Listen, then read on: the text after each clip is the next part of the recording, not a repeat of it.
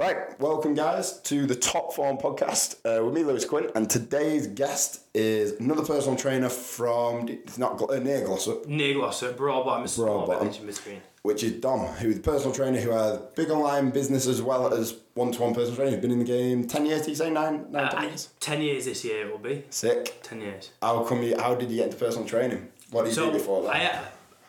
I was always sporty, literally it was the only thing I was ever good at, so I went through BTEC I went through obviously PE in school, only thing I was ever good at. Went to college, left college because I didn't really enjoy it. I just thought it was another school. Yeah. So then kind of fell into lifeguarding because it was kind of active. And then from there I was just like, well, I'm good at sports. Let's try PT. Yeah.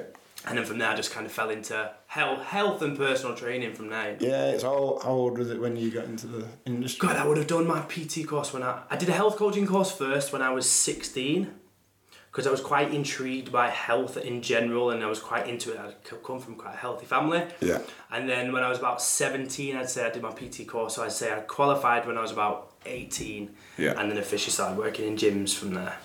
Right. So I did a lifeguarding course. I think I did a lifeguarding. Seems like the natural path. Yeah. I worked at.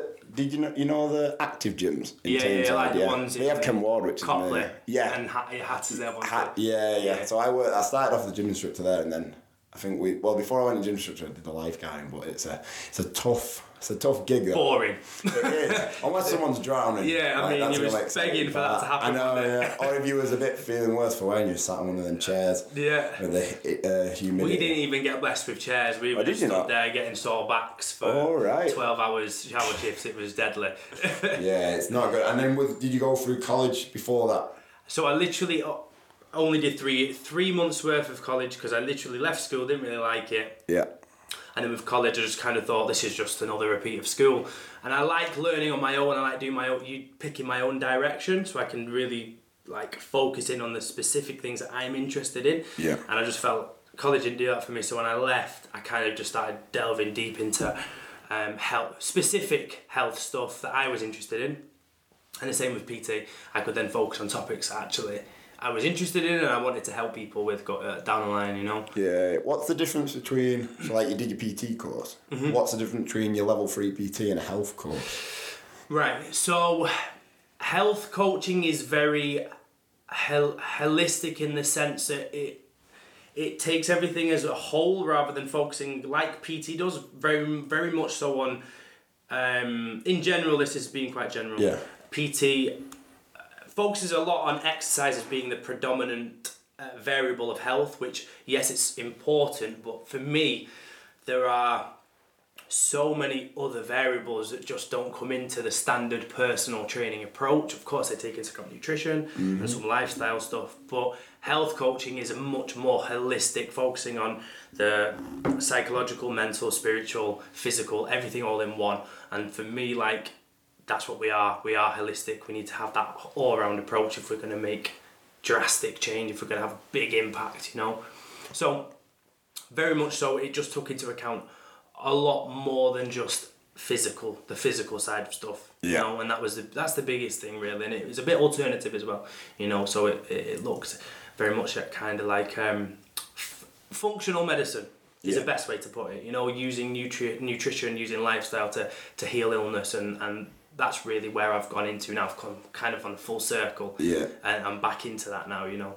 You said you'd come from like quite a healthy background before. Like, have you always had that edge for not personal training, but you know, like health in general? Yeah, so my family would probably be regarded as quite a hippie family. Like, we've always been like very hippie, very natural. We've never really had any junk food when we were growing up. We were very much like, I was homeschooled for 6 years at the start. I only went to school when I was 11, so I was kind of like, we were very much just like alternative in most of the things that we did. Vegan? Not vegan. All right. But nearly. Like, I didn't really have meat until probably being about 13, 14. I had bits of fish. Yeah. But not really. I don't remember having much meat. Yeah. Smoke weed? I don't know about my mum and dad. Yeah. I thought as soon as anyone says hippie, I'm like, they must smoke. I mean, we went to some weird places where I'm almost certain it was all on psychedelics and stuff, you know, like. It's crazy. I like the only drug that I've never touched, well, not touched since I was like a kid, probably like 20. I've never touched coke since. I don't like that drug, but psychedelics I quite like.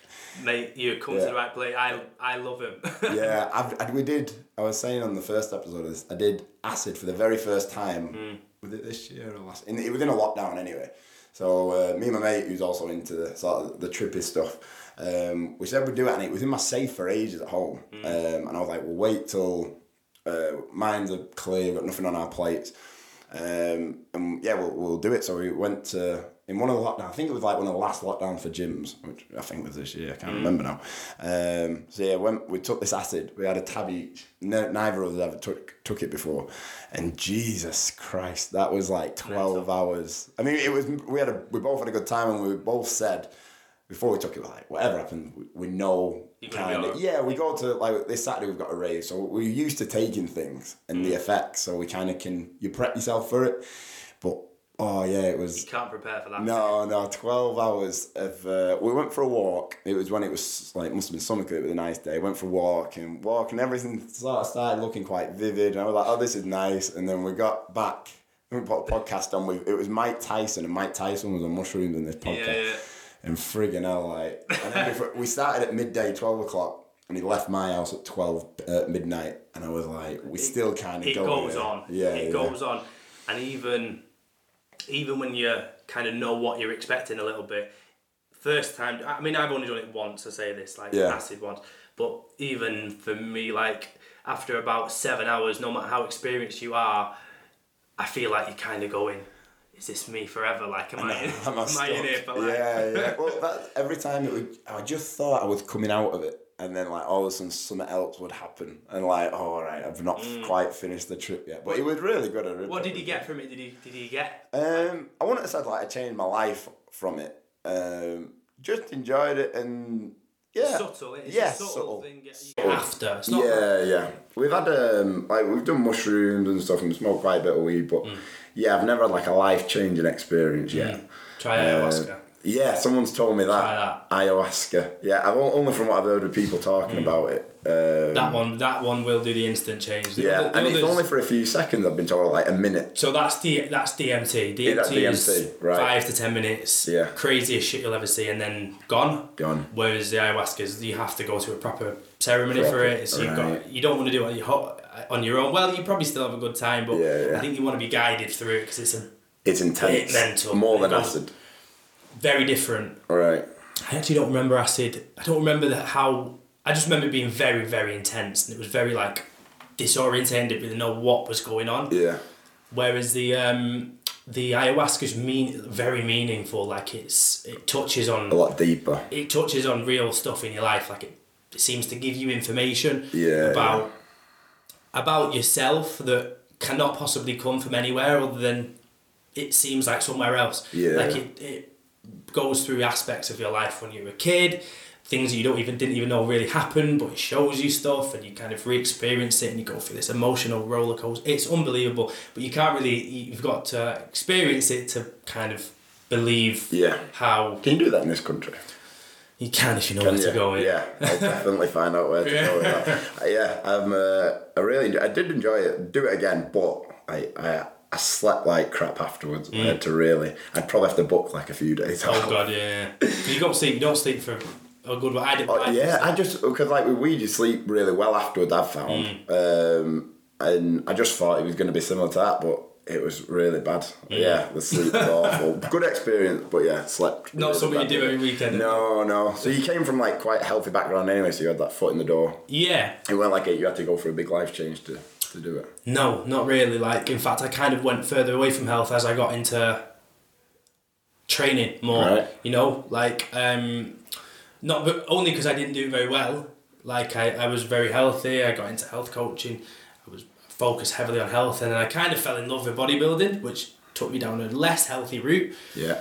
But in terms of the diet, in terms of the diet as one thing, in terms of just habits in general, in terms of my emphasis then turned on to build muscle at by all means, build muscle, and that nothing else really matters. So I kind of neglected areas I was previously quite like focused on, like in areas of health, so lots of pros from it, and it does a lot for training your discipline and your mind and stuff, and incredible journey. I would never change any of it, but I do it differently. What category did you go in?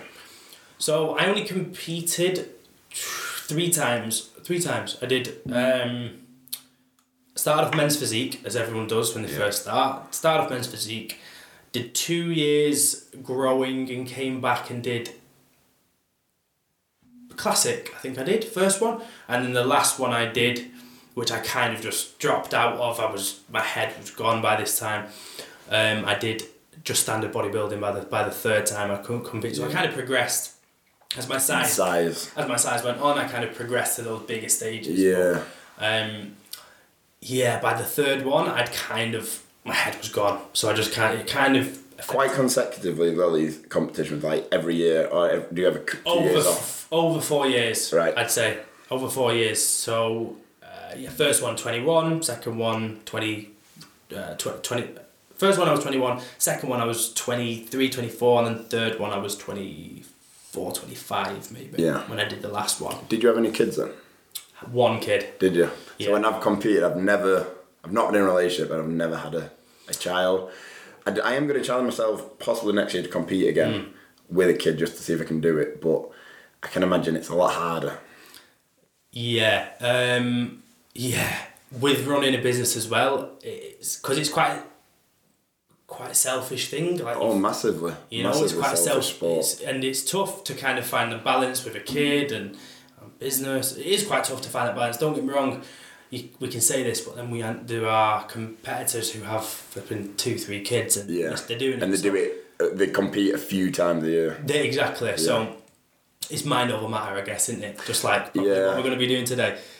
I know what you mean with it. It's it is a tough spot. I've always found though that whenever I've competed, like business always seems to go really well. It kind of looks after itself, and I think it's because if you're not training, you're sleeping. If you're not sleeping, you're working. It's like everything just seems regimented, and so every time I've competed, work's been mint and everything's just aligned. But I think it's because that's the only things you start concentrating on. Yeah, it's work and training. Gives you control. It gives you a sense of control. That, and you maybe because you're feeling a bit more productive. I'm not sure, and your clients obviously sort of see you as a bit of an inspiration. Your training stuff. I've always done. I think I was always broad. I think from just playing rugby, I've always naturally been broad. But I've never done the muscle model. Now, when I saw them when I compete, because I went into classic, like they're just amazing shape. For the kind of symmetry and stuff. Yeah, symmetry. They were good looking lads. Yeah, it was. I felt like bodybuilding with all the bodybuilders are more like the ogres. Yeah, the backstage. Like we're just walking around. It's not the kind of look you'd want day to day. No. Whereas the muscle model is much more attractive for a kind of experience in life. Yeah. You know what I mean? Yeah, and aesthetics, like... Is that what you'd be looking at getting into? Would I go into muscle model? No. I'd probably like to stick to classic bodybuilding, but it's a lot more... I probably won't be able to do it next year because I don't think I'd have my size by next year. I lost a lot of weight sort of a couple of years ago, so it's just getting it back. And I'd like to do it naturally. I've never touched steroids, only because out of all the drugs I've probably ever taken, steroids is the only one that scares me in terms of I'm scared that I get addicted to that, only because of the size. So that's the only... But I am thinking about... I'm going to go to the doctor and get a test first, because I think... Just be interested to see where my testosterone levels are. Naturally, yeah. In the last year, I have had a lot of things going on, and especially with lockdown and stuff, but I've just felt like I've lost my edge. Maybe over the last 2 years. So I was going to see, out of interest, where I was on a scale of testosterone, and then looking at testosterone next year. But with a lot of research, I'm not just going to go to your local bodybuilding gym and buy some injections. To be where you are at naturally, and then for you to say you've lost a lot of size, you've done pretty well to work on that tissue. You know what I mean? Yeah. I was kind of very adamant I was going to go down the natural route for a very, very long time, and then essentially... I eventually kind of got convinced by people around me, were like, it's the only way you're going to make the real dent and get to that size. And like you say, there was.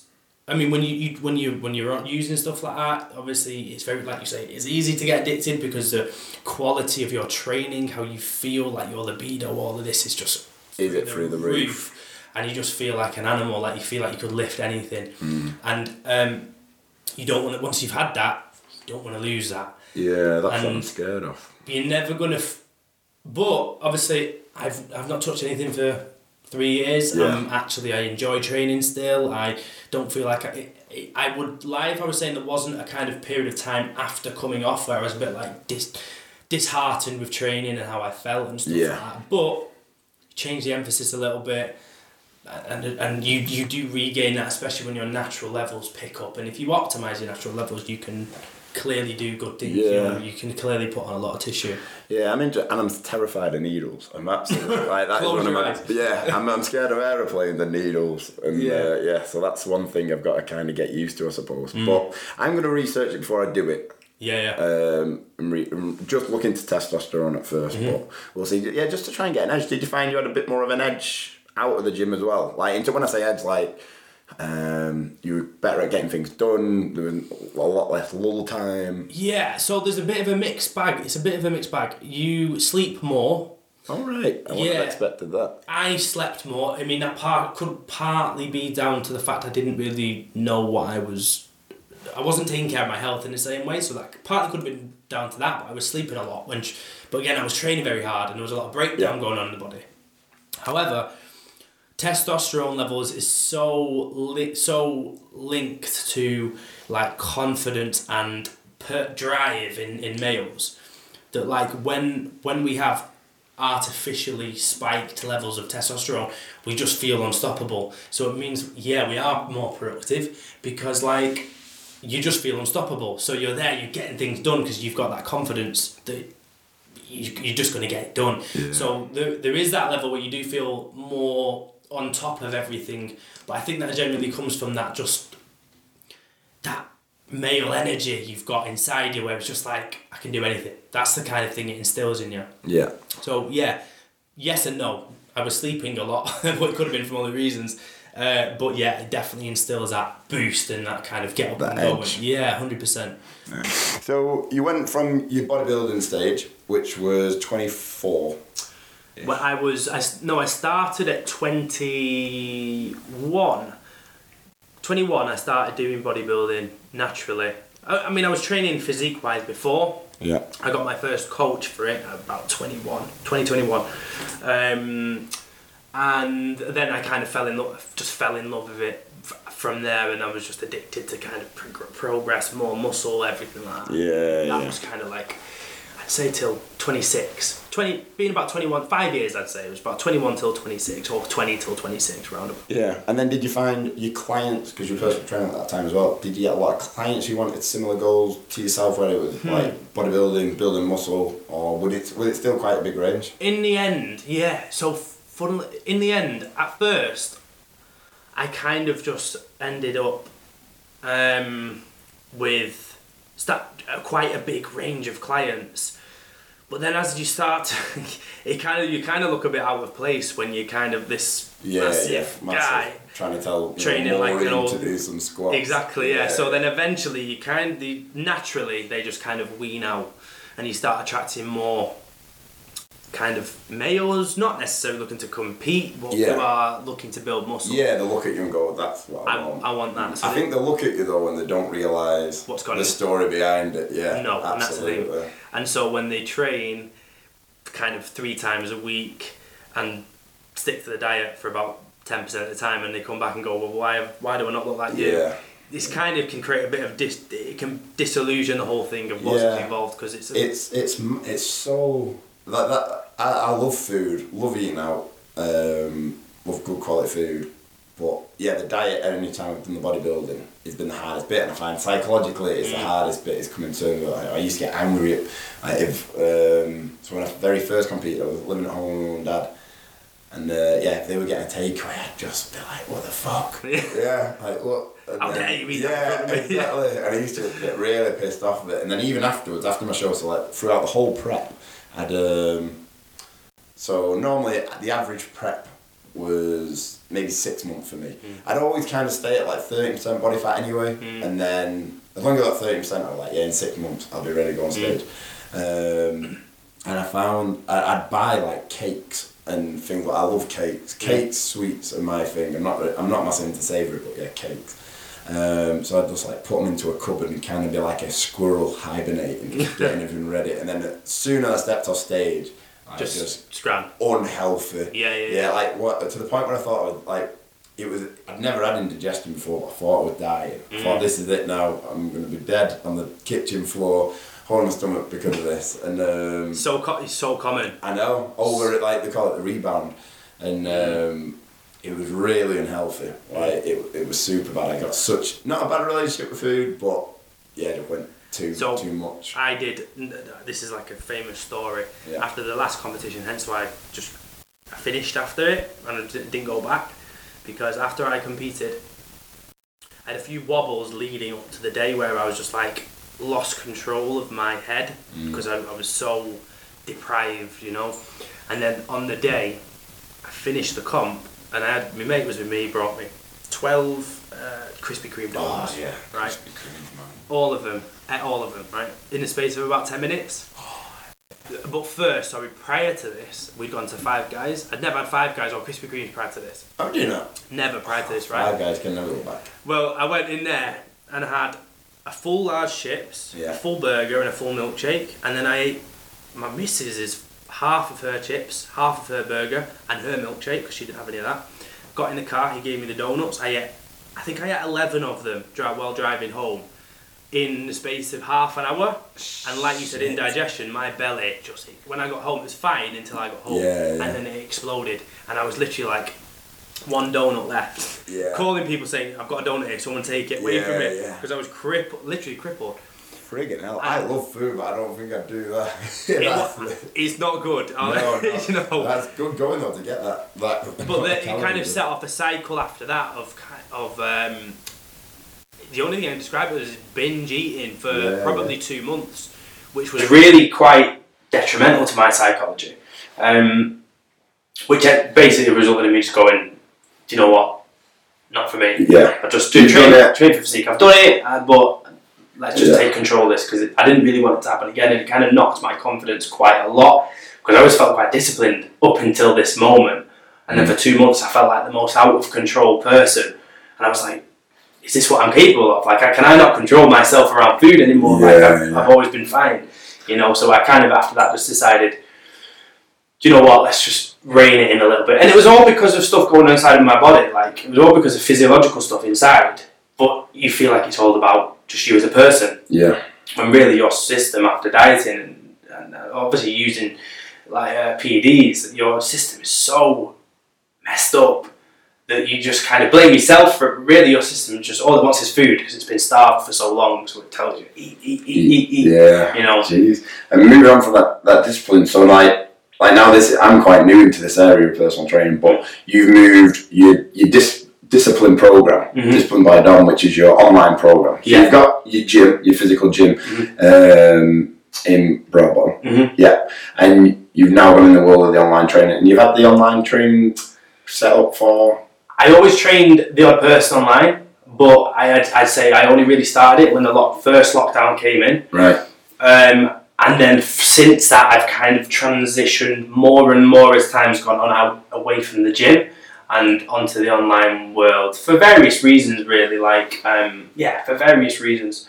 For me, it's so different. It's so different. But when you really isolate, when you really look into how much value you can add to people when working with them online, more so in many cases than face to face, just because simply the vast kind of like array of information you can and level you can work with clients on, you realise you're actually impacting on an actual deeper level than you would be just putting people through the paces in the gym and shouting at them. You know? This is what like when I was telling you when we were prepping before, the reason why like I said, I'm quite new to the online personal training and I like having a system. So I've had the odd online personal training client in the past, but I've just felt like my system's not been quite in place for it.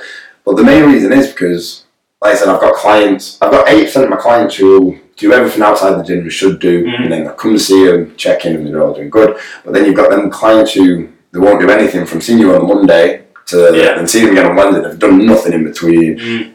The knowledge and why they're doing things isn't there. And I mean, at the end of the day, we've got to give them as personal training. We're giving people tools to carry on like on their own.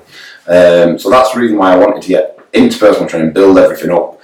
Amongst probably some other reasons to try and cut my hours down at work, because it's quite a time intense job. But I know it's mint. But you want to try and, what I was saying to a lot of the girls in lockdown, on the girls' boot camp, and to clients anyway, is about, which you touched on before when we were talking about having value.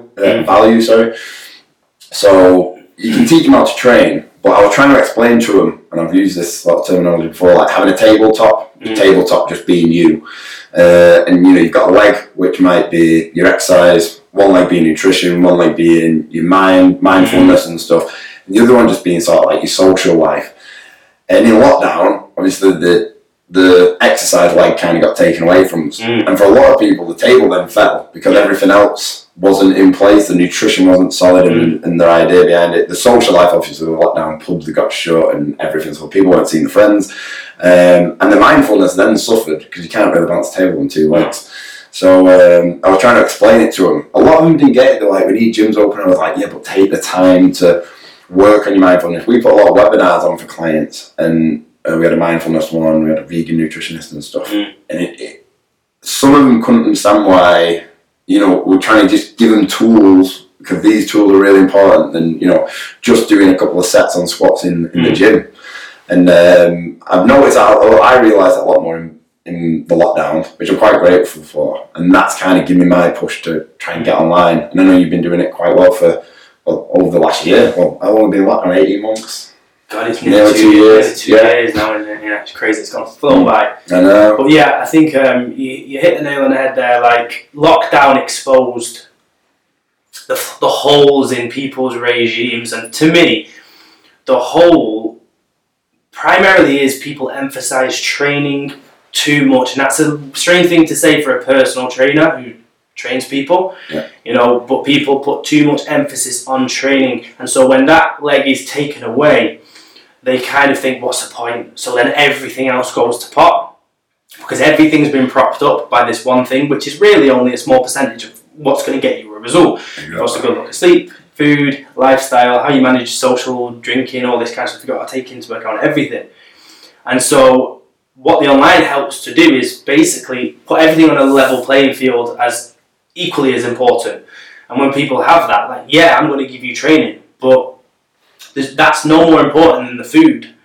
And the food is no more important than your sleep. And the sleep is no more important than how you manage your habits at home. And it's the whole picture that provides results. So if you lose training, you lose 10%, 20%. And so it doesn't mean you let everything go to pot. And online coaching to me is about basically taking care of 24 hours of the day for clients rather than 1 hour of the day, which is what a lot of personal trainers are still, Exactly. And that was like I said, that dream behind it. One of the barriers that I found was not putting me off the idea, but one of the things I've got to just get used to, like I said to you, some of my clients have trained for like 10 years and they love coming, love training them, but online training is more about giving someone the fundamentals and allowing them to kind of build on it from there. Like, they want to get from A to B, and you're kind of doing 75% of the work, and then they've got to do B to Z on their own then. 100%. So that's one thing I've got to get used to, but I'm looking forward to it. So I've just got a business mentor that I'm following, so I've got a ton of work to do for it. But I am looking forward to getting it sort of fully launched in January. I like having a proper system in place. I hate kind of, whimsical way. And you need it. You need it. Like, prior to online coaching, I always thought, like, how can you provide the same service and get results online as you can see someone face to face? Because you're passionate about your job as well, and you want as good results as someone online. For me, if I'm not getting results, what's the point? Like, that's ultimately what you do this job for. You can make money in other ways, you know. So, like, for me, it's about results, and if you can't deliver that result online, then you probably shouldn't do online coaching. You should stick to face to face. So for me, like, the system's so important. Having a system where it's proven to get a result And obviously it's got to be tweaked to every client because every client's different, but ultimately there is a system that is going to get a repetition of results every single time. And it also streamlines your own process for it. It makes it really simple for you to just slot someone into that process, make the tweaks required for that individual, and then you just know, this is, as long as they can kind of do their part, they're going to get results, hands down, you know.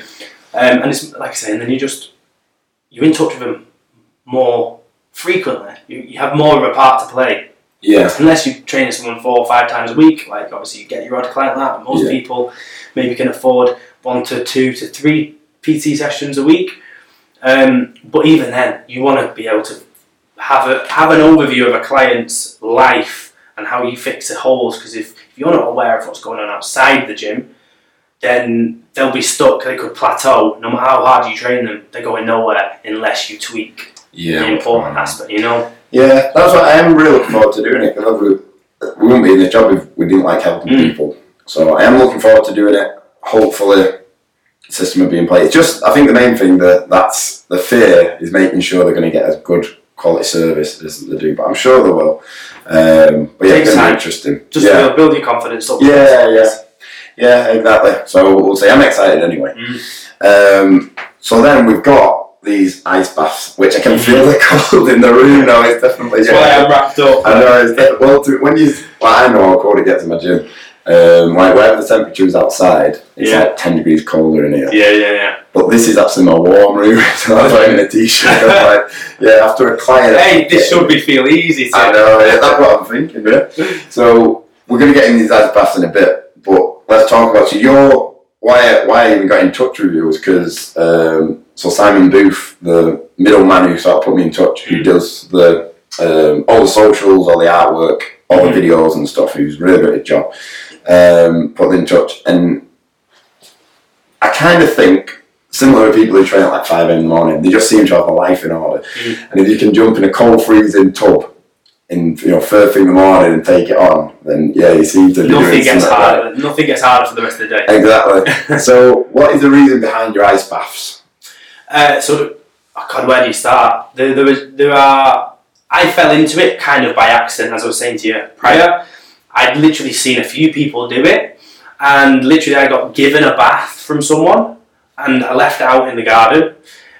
Filled it up because I had kind of a plan to get in and see what it was about. The only reason I ever did it in the outset was literally because I thought this is a bit of an insane thing to do. Yeah. If I can manage flipping 5-10 minutes in that, again, resilience, mental resilience. I thought I didn't think of anything health related. I just thought, you know what, if I can do that, you can take anything. I can take anything, yeah.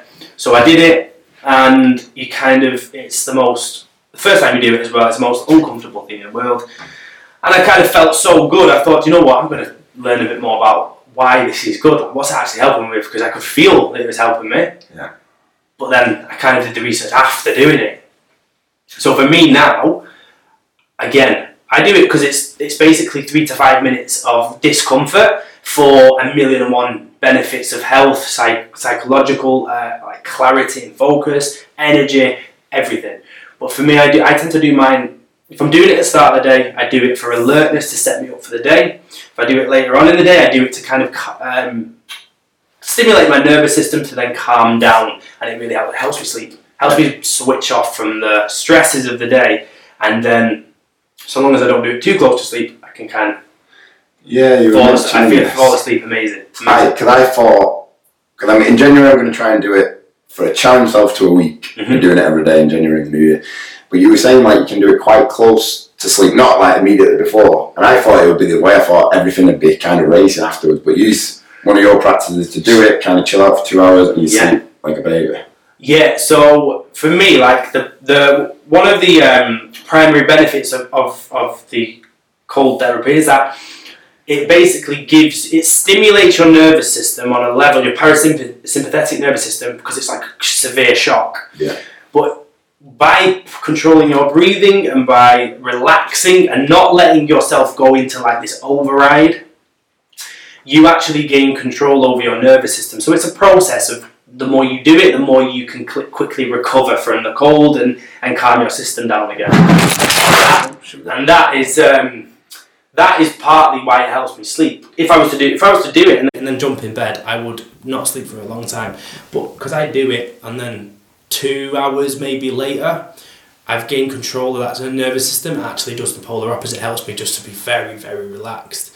And muscularly as well, I just feel like you feel just very, all your muscles are very relaxed. Obviously it helps with inflammation as well. So yeah. I find actually the perfect time for me really is I do all my work, maybe 6 o'clock in an evening, 7 o'clock in the evening, I'll do it.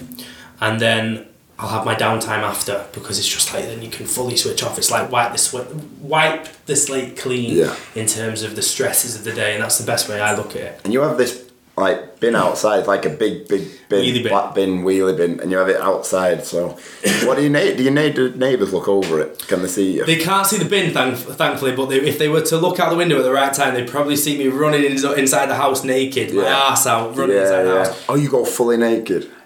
I get in my boxers, just in case the neighbours are peeking over the wall. It's quite a high wall, luckily.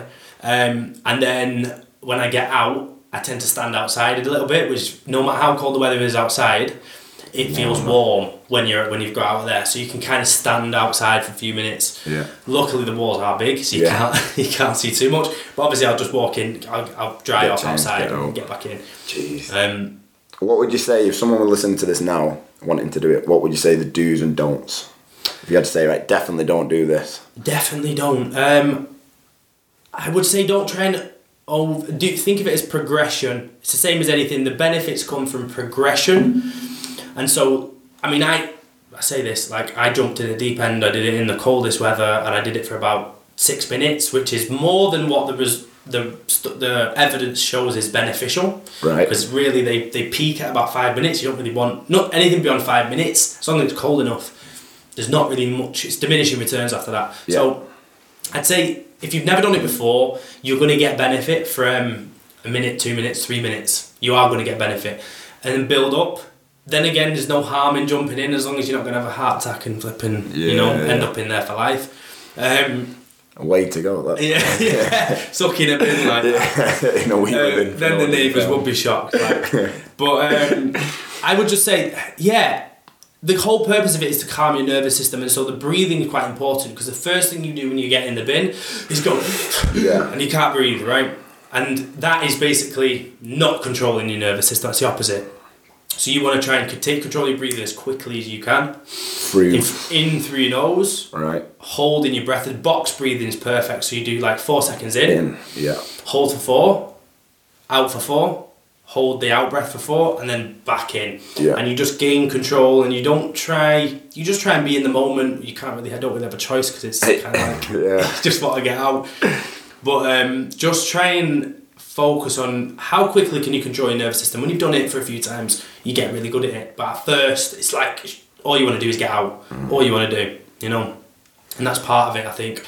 But in terms of do's and don'ts, I think it's all about just testing your resilience, your mental strength. Yeah. So there is no do's and don'ts. I think if you lose your toes and your fingers, get out. Yeah, you're going black. Yeah, do that. That's about the only do and don't, I would say. Yeah. In terms of after, because that's where the real benefit is where your blood suddenly shoots out to try and warm up everything. That's really where the benefit goes. Yeah. Other than getting a small pecker. Other than that, just don't try and do anything with your missus for after. It's not going to be impressive. It's definitely not. My missus lets me know that quite frequently. So what I'd say is let your the benefit comes from letting your body warm itself up, because it's forcing out all this blood to all your organs, extremities, and that is where a lot of the benefit comes from. This increased opening up of the blood vessels all around the body. That's where a lot of the benefit comes from. So a lot of people will, for example, a lot of cold blasts are next to a sauna, so people get in that and jump in sauna, which is amazing if you ever do that, but it's the point, I think. We went to Budapest, me and some mates, and they have all the bathhouses, and we did the sauna and then did a bit of a plunge pool and stuff, and I can't remember what it was like now, but I kind of like the idea of just challenging yourself and putting yourself through some grit, but Yeah, it's been a while. So this guy who's kind of, I don't know if the father of it, but they call him the Iceman, the Dutch Iceman, this Wim Hof. And I've only been doing some research on it recently because I knew I was speaking to you. But he does a lot of breathing and like controlled hyperventilation, I think he calls it. Yeah. So basically with the Dutch guy he'd lost his wife and kind of the grieving process, went through all these extreme temperatures. And now I watched some brief YouTube on him. He's like done half a marathon barefoot in the Arctic Circle or above the Arctic Circle. He's done Kilimanjaro in just some shorts. So he's quite, and he's like 60 odd now. Oh god, yeah, he's massive now. He's got a big following now just simply because of all this what he does, crazy stuff that he's done. It's like going beyond what people think is possible. Yeah. And normal. And normal, 100%. Normal. No one wants to walk the Arctic Circle in. No, barefoot. But it's worse doing it on like a laminate floor first thing in the morning when it's cold. Yeah. But the Arctic Circle is another level. Yeah. And I mean, don't get me wrong. As I said, I kind of fell into it. I wasn't like I didn't read loads about Wim Hof, and you kind of learn about that as you go because you kind of find yourself doing the same things. And I know he's big into his breathing with it. So he does a lot of what's called the Wim Hof breathing method, if you've heard of that. Yeah, he was talking about, if the business mentor that I've got was talking about it to me, and I was looking at his YouTube videos, and they're all talking about this like out of body experience you get from it, and they're like, you can kind of lose sense of your body a little bit, and you kind of feel like you're on the clouds. And I'm buzzing because if you ever can never get a drop off ready for a rave, I might start some like Wim Hof in this. In the corner. Bring some Wim Hof on this bitch. So I'm really Have you ever experienced anything like that? So I haven't experienced the out of body experiences, but I've not done it for long enough. Like I know people who do an hour and a half of breathing, an hour and a half straight, and they say and these are people who have taken mushrooms, who've taken ayahuasca, who've taken some real deep psychedelics, and they still say, and not just the odd one or two, a lot of people still say that if you do your breathing properly and you do it long enough, it's more intense, and you have a more profound experience doing your breath work than you do any of the other stuff. And it's pretty hard to believe. I've not personally experienced it, but it's kind of hard to believe. But I've probably had a good 6 or 7 people tell me that breath work is the number one way to do it. But you've got to be committed. It's not like you can just do it for the first time and get the feeling that I'm taking it. You probably could, but you've got to stick at it. You've got to give yourself. If you don't get it in the first 20 minutes, a lot of people are going to go, oh, well, this isn't working, I'm going to leave it. Whereas, like I say, I know a guy who does it often for an hour and a half, straight, non-stop, right? Which is intense because it takes quite a lot of energy. Is it just you are making yourself hyperventilate, but under a controlled manner? So basically, the Wim Hof breathing is basically hyper-oxygenating the system by big in-breaths and short out breaths. And you repeat that for a duration. At the end of that cycle, you hold your breath, and you can hold your breath for a crazy amount of time once you've hyperoxygenated. Like first time doing it, I did about 2.5 minutes. Pretty crazy. And I'm not good at this. Not like my specialty, But first time doing it, because you kind of go, you hyperoxygenate. You're doing big in breaths and you're doing short out breaths. You kind of the level of oxygen that fills your whole body is crazy, and so that's like piles up a load of it, stockpiles it, and then so when you hold your breath after the last one, you time how long you can last, and you're kind of thinking, wow, I can. Because your body's no need for any oxygen, so you can hold it. And so what you do is you're supposed to repeat. Like I do different types. There's Wim Hof breathing, but I do different types, like the box breathing for different purposes. I don't often do the Wim Hof, although I have done the Wim Hof in the past. Because it's very stimulating, it gets you flipping up, so it's a good thing to do in the morning, I guess. But what you do is you develop your ability to uptake oxygen with it, so as time goes on, you'll start on 2 minutes holding your breath, then you'll be able to do 2.5, then 3, then 4, and people can do crazy times by doing this. And it just shows your uptake of oxygen is getting better, which essentially for health is going to help every single aspect of your health, and in the world we live in today, to say people don't know how to breathe anymore is a pretty crazy thing. It's like trying to get your head around I can get that. Yeah. I mean, I've not done any research around it and stuff. It's only probably in the last month or so I've heard more people doing it. One of the webinars that we had in one of the lockdowns was from, she was like a mindfulness coach, and she talked about like the box breathing. That's where I first heard of that. But yeah, the Wim Hof, I'm going to do a little bit more independent research on it, but I'm going to challenge myself in January to do the thing, and then if I can maybe look at some of these breathing techniques. It's just, I've never been good at meditating, so I've always tried it, but I mean, there's other ways you can meditate. You don't have to just sit in a quiet room, do you? But but every time I've tried it, a few of my friends do it and they swear by it, but like, I find that I'm not really a stressy person, but I actually get a bit stressed doing meditating. Same. Yeah, I find that I try and shut my eyes, everything quiet, and then as soon as I hear something, I'm being broken into. Do you know what? I'm the same. Right? Yeah. I've always been useless with it, and it's exactly the same. It almost adds stress, and one of the biggest breakthroughs I had was when, I can't remember who told me this, that every time you break away your focus, but then you bring it back in, that's a win in terms of meditation. That's basically a benefit. Ah, right. Because it's about how you can bring that, as long as you notice what's happened and pull it back in, that is where actually you are gaining more control over your mind, which will always try and take your attention away. And the more you do this, and the more you stick with it and go, right, I can see what you're doing, pull it back in, I can see what you're doing. It might happen every 3 seconds, then it might happen every 5 seconds, then 10 seconds. And so you do get better.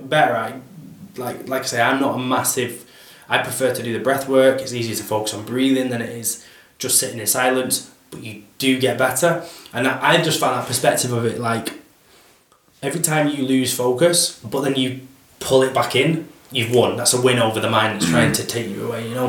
It's a much easier and less stressful way to think about it than just getting pissed off, which is what I would have done, you know.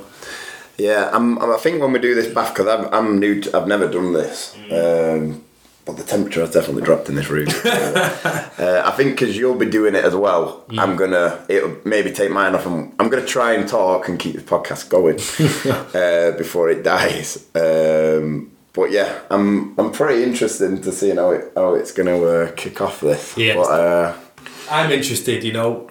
Yeah. How the conversation goes after we both get. This is a daily to you. This is like a daily thing. 5 times a week I'd say I do it. Make sure I'm doing it, but I don't talk. Right. I don't have anyone to talk to. Right. So I might be talking to myself. Yeah. It'll be interesting. Well, we'll get this all moved out the way. Yeah. And get in these baths. Let's get it done. That way. Right, man. 3, 2, 1, you ready for this? Let's go. Ooh,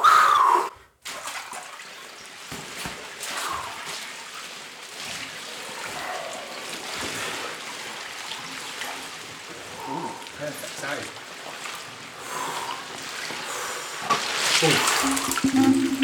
Throws on first.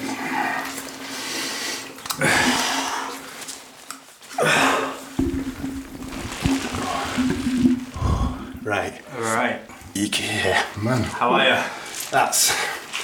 Whoa, the nipples are pretty solid there. Breathing. Just... Probably not going to have much conversation for the first minute. No, I'm kind of gonna adjust, but it's not as bad as I thought initially. No. I mean, everything out of the water is shaking. It gets easier. The first 2 minutes are the most challenging. Yeah. Once you get past the first 2, it gets easier. Like, you get a bit warmer. It almost feels like, is it getting warmer? It's obviously not, but... I should have pissed in it. Save it. Yeah, God. It's... But breathing, remember, it's harder when you're talking, obviously, but... The benefit is, the result comes from trying to gain control of your breathing, gain control of your nervous system.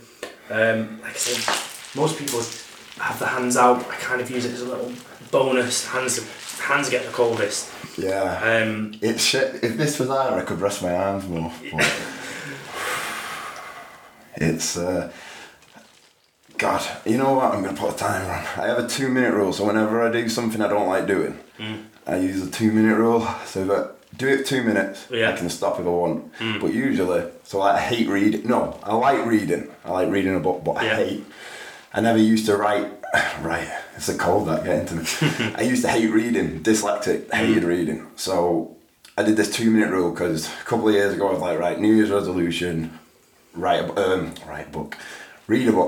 So I did the 2 minute rule. So I had to read a book for 2 minutes. After that, I could stop if I liked.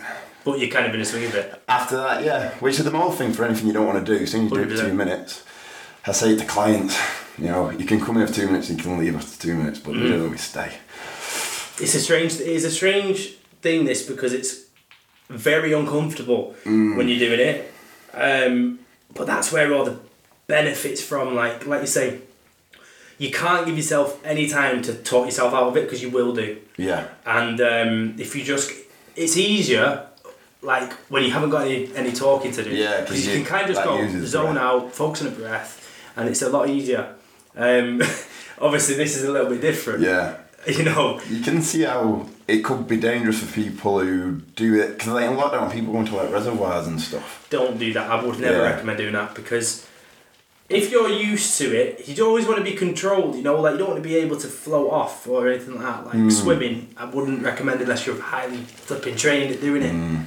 But obviously there's not much can happen here. If you're flipping, you're just gonna, you can get out, you can top yourself over or whatever, like. But I can find, so like I'm shivering at the minute, but if I concentrate, I can stop shivering and I can kind of... The shivering's not a bad thing. You're probably going to shiver the first time you've done it if you've not exposed. Like the shivering's... It's just your body trying to warm up. Yeah, and there's a lot of benefits to the shivering, like, so, especially if you look at, like, people do it for fat loss, because it stimulates, like, brown fat tissue, which helps to... Do you ice bath for fat loss? So, while you're in here, you're probably not going to be burning that many more calories, because you're not going to be in here for very long, but what cold therapy does is it stimulates what's called brown fat tissue, which is highly metabolic and helps to basically burn calories. So it stimulates your metabolism a little bit to burn more fuel. Brown fat tissue. Like this is a big thing people are doing it for these days, is it stimulates brown fat tissue, which is held mainly around your spinal cord, and it basically, like muscle tissue, it's more metabolic than simple white fat, which is your adipose tissue, which you get from excess calories. Yeah. Like babies have loads of brown fat tissue, right? And by going and exposing yourself to hyper cold temperatures like this, you're stimulating that fat tissue, and essentially there's a lot of evidence to say you can increase your metabolism from doing it, and also target very stubborn fat, like stubborn fat around your torso and stuff like that. Yeah, love handles. Yeah, so there's a lot of evidence around that, and that's just another one. Like for me, it's like 3, 4, 5, however long your last minutes of pain for 1,000,001 benefits. 1,000,001 benefits that, like, I kind of, like I said to you before, you kind of find yourself going, I don't know why I'm doing this, because it's uncomfortable, but I'm just doing it anyway. It's not because I feel like I have to do it, I do it because the flipping benefits of it are... Kind of like training in a way. Yeah, of course it is, because it hurts, you go through it, but you're going to do it again tomorrow. Yeah, exactly that, yeah, it's uncomfortable, and you kind of get addicted to that discomfort and that kind of, the pain side of it, and you know what, nothing ever changes if you're comfortable, you know, so it's just another mechanism of forcing your body to adapt, and you know what, it helps with training, because it's going to increase your ability to transfer blood and nutrients around the body, like, it has direct impact on testosterone levels. Oh, does it? So, after again, evidence shows that testosterone levels increase after, but by basically, it's unclear as to how, just that it does, but it seems like it's because when you're in here, all of your blood floods to your organs to keep you alive. Yeah. And your central organs, like your heart, really, so the most important ones. And then when you get out, your body suddenly goes bang, blood all over the body, which then stimulates like increased uptake of blood into your testes, which is creating testosterone, and it stimulates increase in testosterone. Like, again, the exact means is unclear, but there is a lot of evidence to say that it directly stimulates testosterone levels. Probably not going to make you flipping Arnold Schwarzenegger, but it's going to be just another means you can use. Yeah, before you turn to the needle. Yeah, exactly. It's another It's probably a reason why your pecker gets small, isn't it? It's No blood has to just get like hammered to it, doesn't If it? only it got bigger every time you did it and the blood got back. God. Yeah. Well, I had yesterday. I don't normally do group training in terms of like circuit classes, but my rugby team, their pitches were all smashed from the weather, so they asked if they could do the gym. So like, yeah, no worries, I'll stay after work. So we did boxing. Basically, I had the body pad on, and like 16 lads just hammered me. Yeah, so yeah. my abs are killing today, so I'm sure this is. This will help. Yeah, this is going to do. Yeah. You seem to be handling it a lot better than I am. Time. Yeah, do you know what? It's literally like I got out the first time I did it. I got out after 60 seconds. Right. Got back in after 2 minutes after because I thought I'm not being defeated by it. Yeah. But I got back. I got out. Was like I can't do that. But then you realise the first 2 minutes first minute really is the hardest one. You kind of feel a bit warm after it, and obviously your body gets better at handling it. The whole point is like, now my body should be, I'd hope, pretty good at dealing with cold. Yeah. Because I do it enough, you know, and that's just all it is. The first time in the gym is the most painful. Yeah. The first time doing this is the most painful. It gets easier. Yeah. If it ever gets easier, you're doing it wrong because obviously it's the same as the gym. You know, you've got it's like progression. You've got to progress it. Have you ever done a cold shower? I think that's harder. Harder, 100%. Yeah. I tried the ice cold shower because the water's constantly hitting you, and your body can't kind of make that layer of warmth around the skin.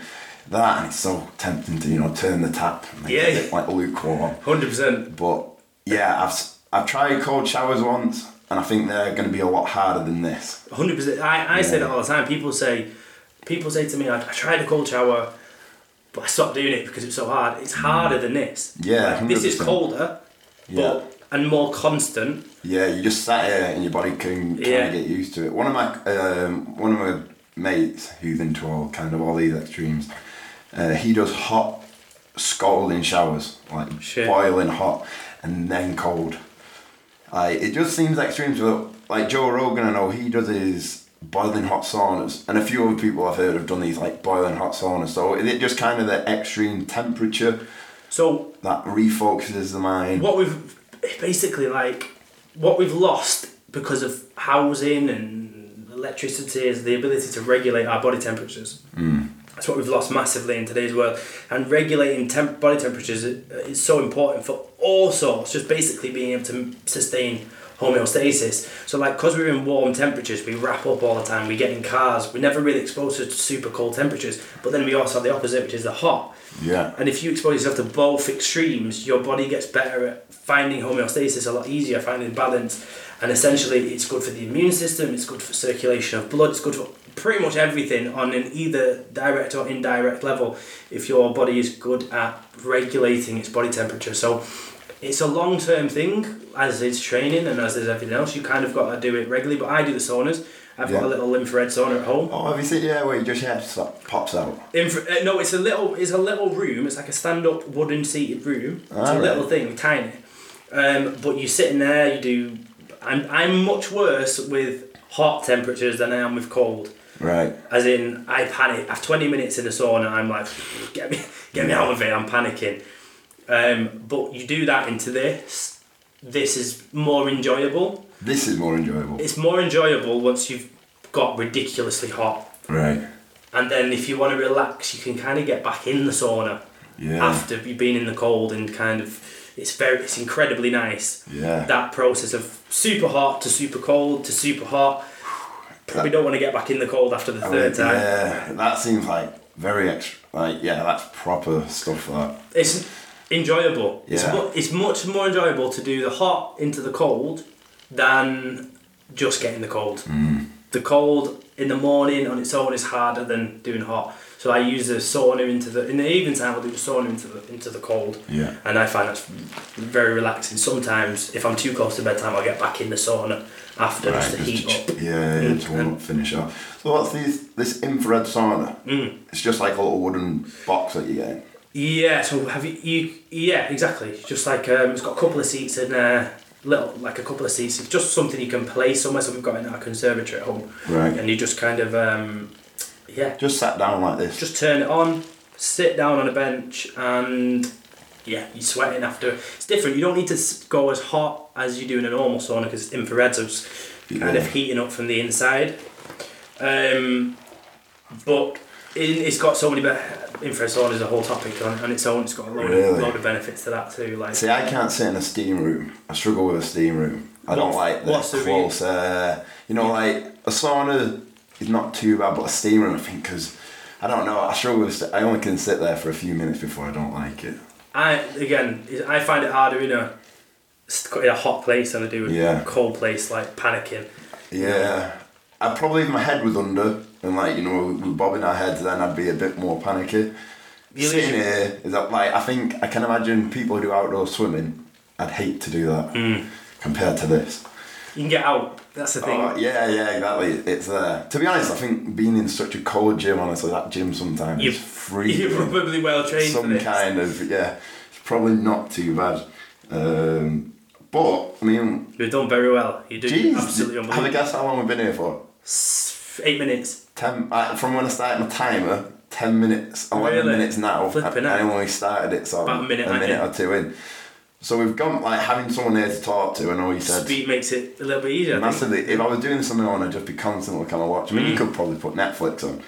Time goes slow, I think, doesn't it? On your own. Oh, God, it's like doing the plank. But yeah, it's doing it in it. And I think, like I said, I have that 2 minute rule, which I'll probably have to apply in January if I'm going to do this every day. Do it for a minimum of 2 minutes. And then... Well, if you've managed 15 minutes nearly, it should be a walk in the park, I'm pretty impressed with us there. And I think my clients will be a bit good because they thought I was going to be a bit of a fairy with this. The gym's definitely trained you well. I know, it must have been. But, well, thank you so much for coming on the podcast. No problem. It's been great speaking to you. Even there we go. Don't move. That's the thing.